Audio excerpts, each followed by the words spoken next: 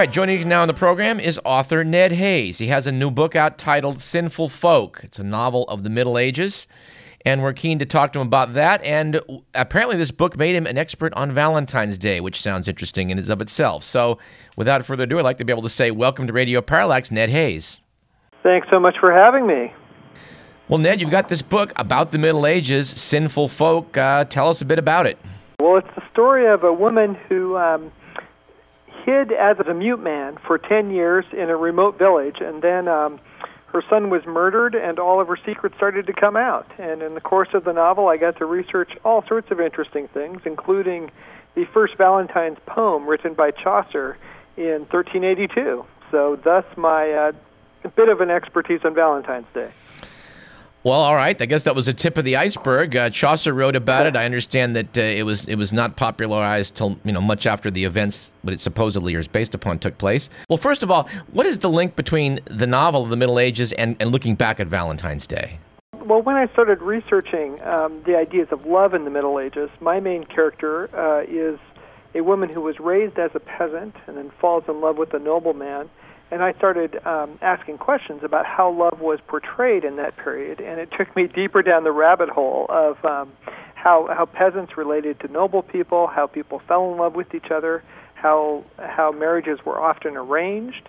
And I kept circling around this idea of Valentine's, and it turns out that a minor character in the sequel to this novel actually probably wrote the first Valentine's card as well. His name was Charles, Duke of Orleans. And he was in prison writing to his wife, who was, of course, hoping for his quick release. Who was the original Valentine? Well, that's a great question. The original Saint Valentine may not have existed at all. We celebrate the holiday. It was celebrated by the Romans about 800 years before the Christian Church. But there were 3 or 4 different people who could have been St. Valentine. Legend has it that some lovers were separated, and he brought them together and then was executed for his troubles. And before he was executed, he wrote a note to the daughter of his jailer and signed it, "Your Valentine." And we do the same today. Hopefully we won't suffer as much for love as he did. Well, I am a bit of a fallen Catholic, but I understand he is actually in the canon of saints among the Catholic Church? He is, but I believe that St. Nick is as well, also known to us as Santa Claus. So you have to take some of these things with a grain of salt. Yeah, I know a few things got changed along the way. For sure. And the really interesting thing about many of these celebrations is that they speak to universal human needs, for love, for acceptance, for connection, either at Christmas or at Valentine's Day, but they aren't necessarily historically based. We don't need to point back at a real historical figure to know that we love the people who we are in marriage to or are in our families. Well, I know in the case of Christmas that there was a long-standing, very popular Roman holiday about the time that there was the winter solstice, and the Christian Church decided to commandeer that holiday, which was more or less in stages converted into Christmas. And I'm assuming that much the same must have happened in the case of the Valentine's holiday. Exactly. And the Roman tradition was that birds would actually find their mates in February. Mm-hmm. And so it was a time when nature came together, so human beings apparently were supposed to do the same. I imagine it had to have evolved along the way between the early days and the Middle Ages. What was that progression like?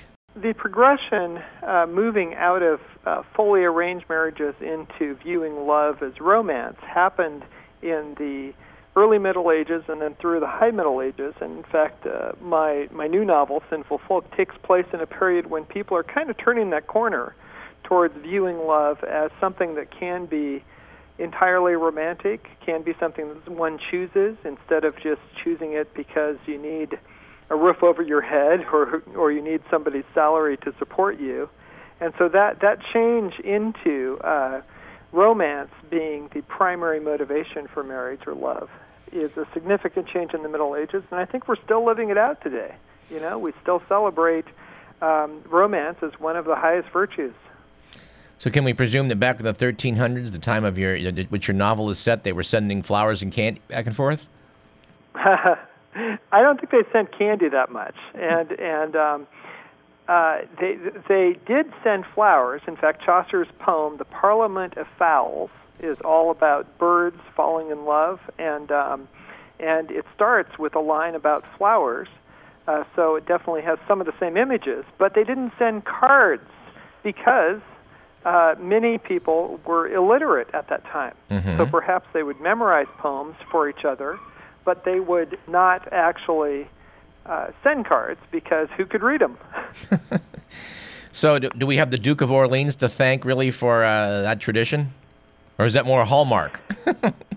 I think it's more Hallmark. I think a great tradition would be for people to actually write their own poems for their lovers, because that was what was traditionally done in the 1300s and 1400s for those people who were capable of writing. Other people would just memorize famous poems that others had written, which is very similar to, buying your Hallmark card. Well, Ned, I've never really contemplated sending anyone a poem. That's an interesting suggestion. We'll have to get to one of our fellow KDVS hosts who has a show on poetry to maybe give us some assistance, but I like the idea. We associate Valentine's Day with these little cherubs. They're running around with these bows and arrows. That's always been a bit of a puzzle to me. Do we know the story on that? The cherubs and other creatures were traditional Roman symbols of love. So those are some of the ancient symbols that come to us from the whole idea of fauns and centaurs and all of those Greco-Roman ideas. That's where those cherub images come from. So those have been around well before Hallmark put them on cards. Now, I am presuming that not to slam Hallmark or their card manufacturers, but they certainly have been influential in how we celebrate a lot of holidays, at least here in America. Was there a time, say, in the 1800s, perhaps, when that started? I mean, from a commercial standpoint, yeah. Well, around the same time that Mother's Day moved from being an anti-war holiday to being a Hallmark holiday, Hallmark and other card companies began to get into the game around Christmas cards and Valentine's cards, and that happened about 1870. And it depends on when that really took off, but about 1870 to 1930, cards really became the thing to do. Partially because we had a great postal system, and prior to that, if you sent a letter, you weren't always sure it would get there. Well, Nick, your book here about the Middle Ages, I'm sure will educate a lot of people about that era. It's sort of it's called the Dark Ages for a reason. I guess it's not as well known. It's sort of looked at unfavorably compared to the previous times of Greco-Roman civilization. What's the most surprising thing you learned in your research about the Middle Ages? Well, I learned in writing this novel how women's voices were really suppressed, and that's why I wrote the book from the perspective of a medieval woman. I wanted to bring her voice to the forefront and really tell her story. And I think all too often we like to read books about princes and kings and queens, but we don't read about peasants and about people whose voices are hidden. So I found it really fascinating to write from that perspective. I hope that readers feel the same way. Very good. Okay, thank you so much. You're welcome. Bye-bye.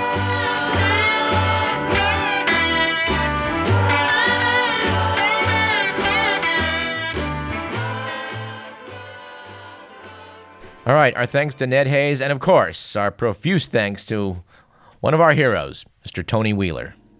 Also on next week's program, we anticipate speaking with the good people at Astronomy Magazine. Their 500th issue is currently on the stands and is titled The 500 Coolest Things About Space.